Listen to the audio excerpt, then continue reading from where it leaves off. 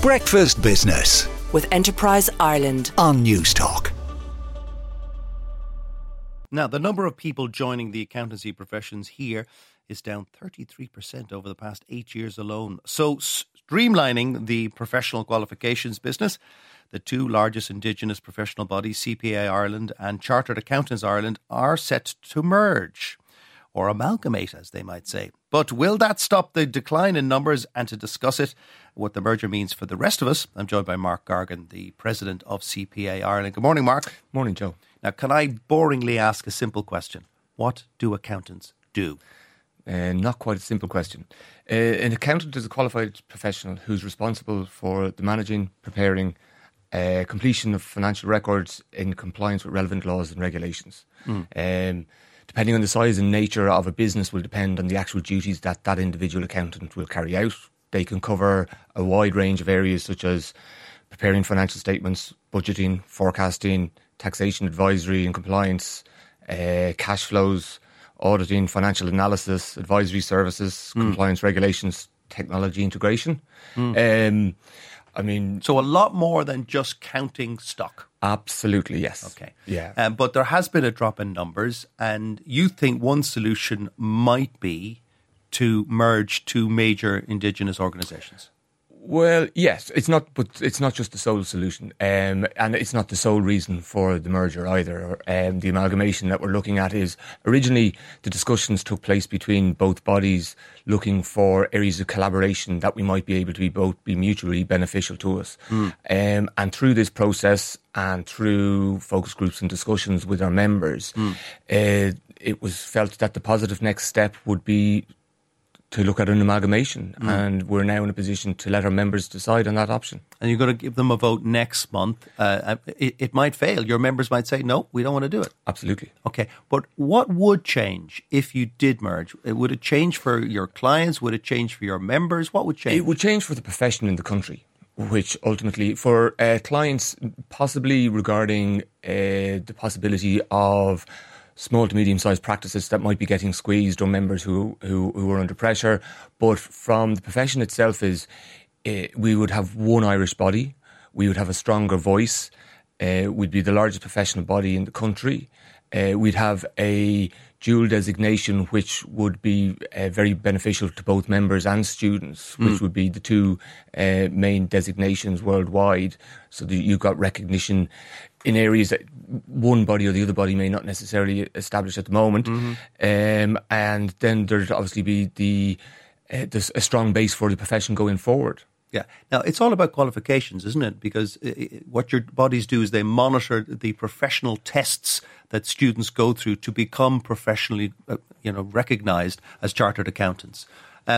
Do students of whatever age, do they need a professional qualification these days?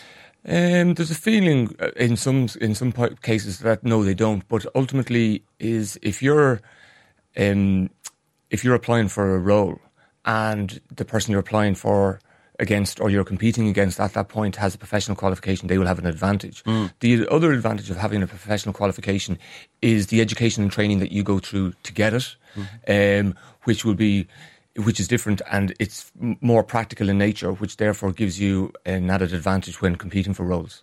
How much does it cost for a student to complete a qualification with either the CPA or Chartered Accountants Ireland? It would depend on the student, because there's various forms. So if you've gone through third level education and you apply to either institute, you'll get certain exemptions from certain professional exams. I remember there used to be Prof 1, Prof 2 and all that. Is that still there? Not in the same guise, but in not far off it. It's still a staged process. Yeah. And if you've got a degree, you skip the first stage and a half or something? Depending on your degree and depending on the subjects that you've taken. Right. So you might get exemptions from certain of the certain of the professional exams, depending on the subject choices that you would have made. And assuming that you have a degree and let's say you've done a BCom in one of the universities, would it cost a couple of thousand to get your qualification? It's the actual cost itself. It depends between the two institutes. So CPI Ireland's costing would be slightly different than chartered accountants.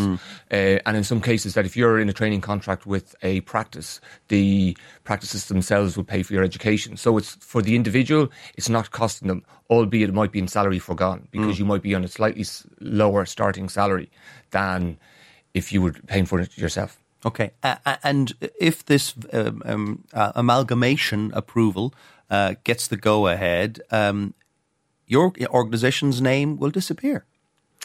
The name, well, we will be amalgamated, and the new enhanced brand going forward will be Chartered Accountants Ireland, but we will still be retaining the designation of CPA.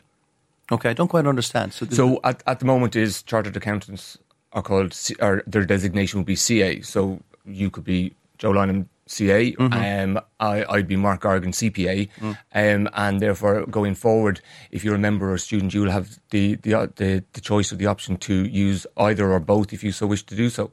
So this is going to be of benefit to both members and students who, obviously, if you're working for a company that US in particular recognise CPA, and in CPA in the States is nearly like an occupation rather than a designation. So if you're going through immigration and you're asked what your occupation is and you say I'm a CPA, it's recognised. That means something in the States. It means something in the States, right, where it is not necessarily the same here. And potentially you could have a very short presidency of CPA Ireland. Well, my role is a year anyway. So right. I took office in April last year, so my role will cease in April this year anyway. Well, let us know how you get on in the vote next month. That is Mark Gargan, the president of the CPI Ireland, which may disappear in a couple of months.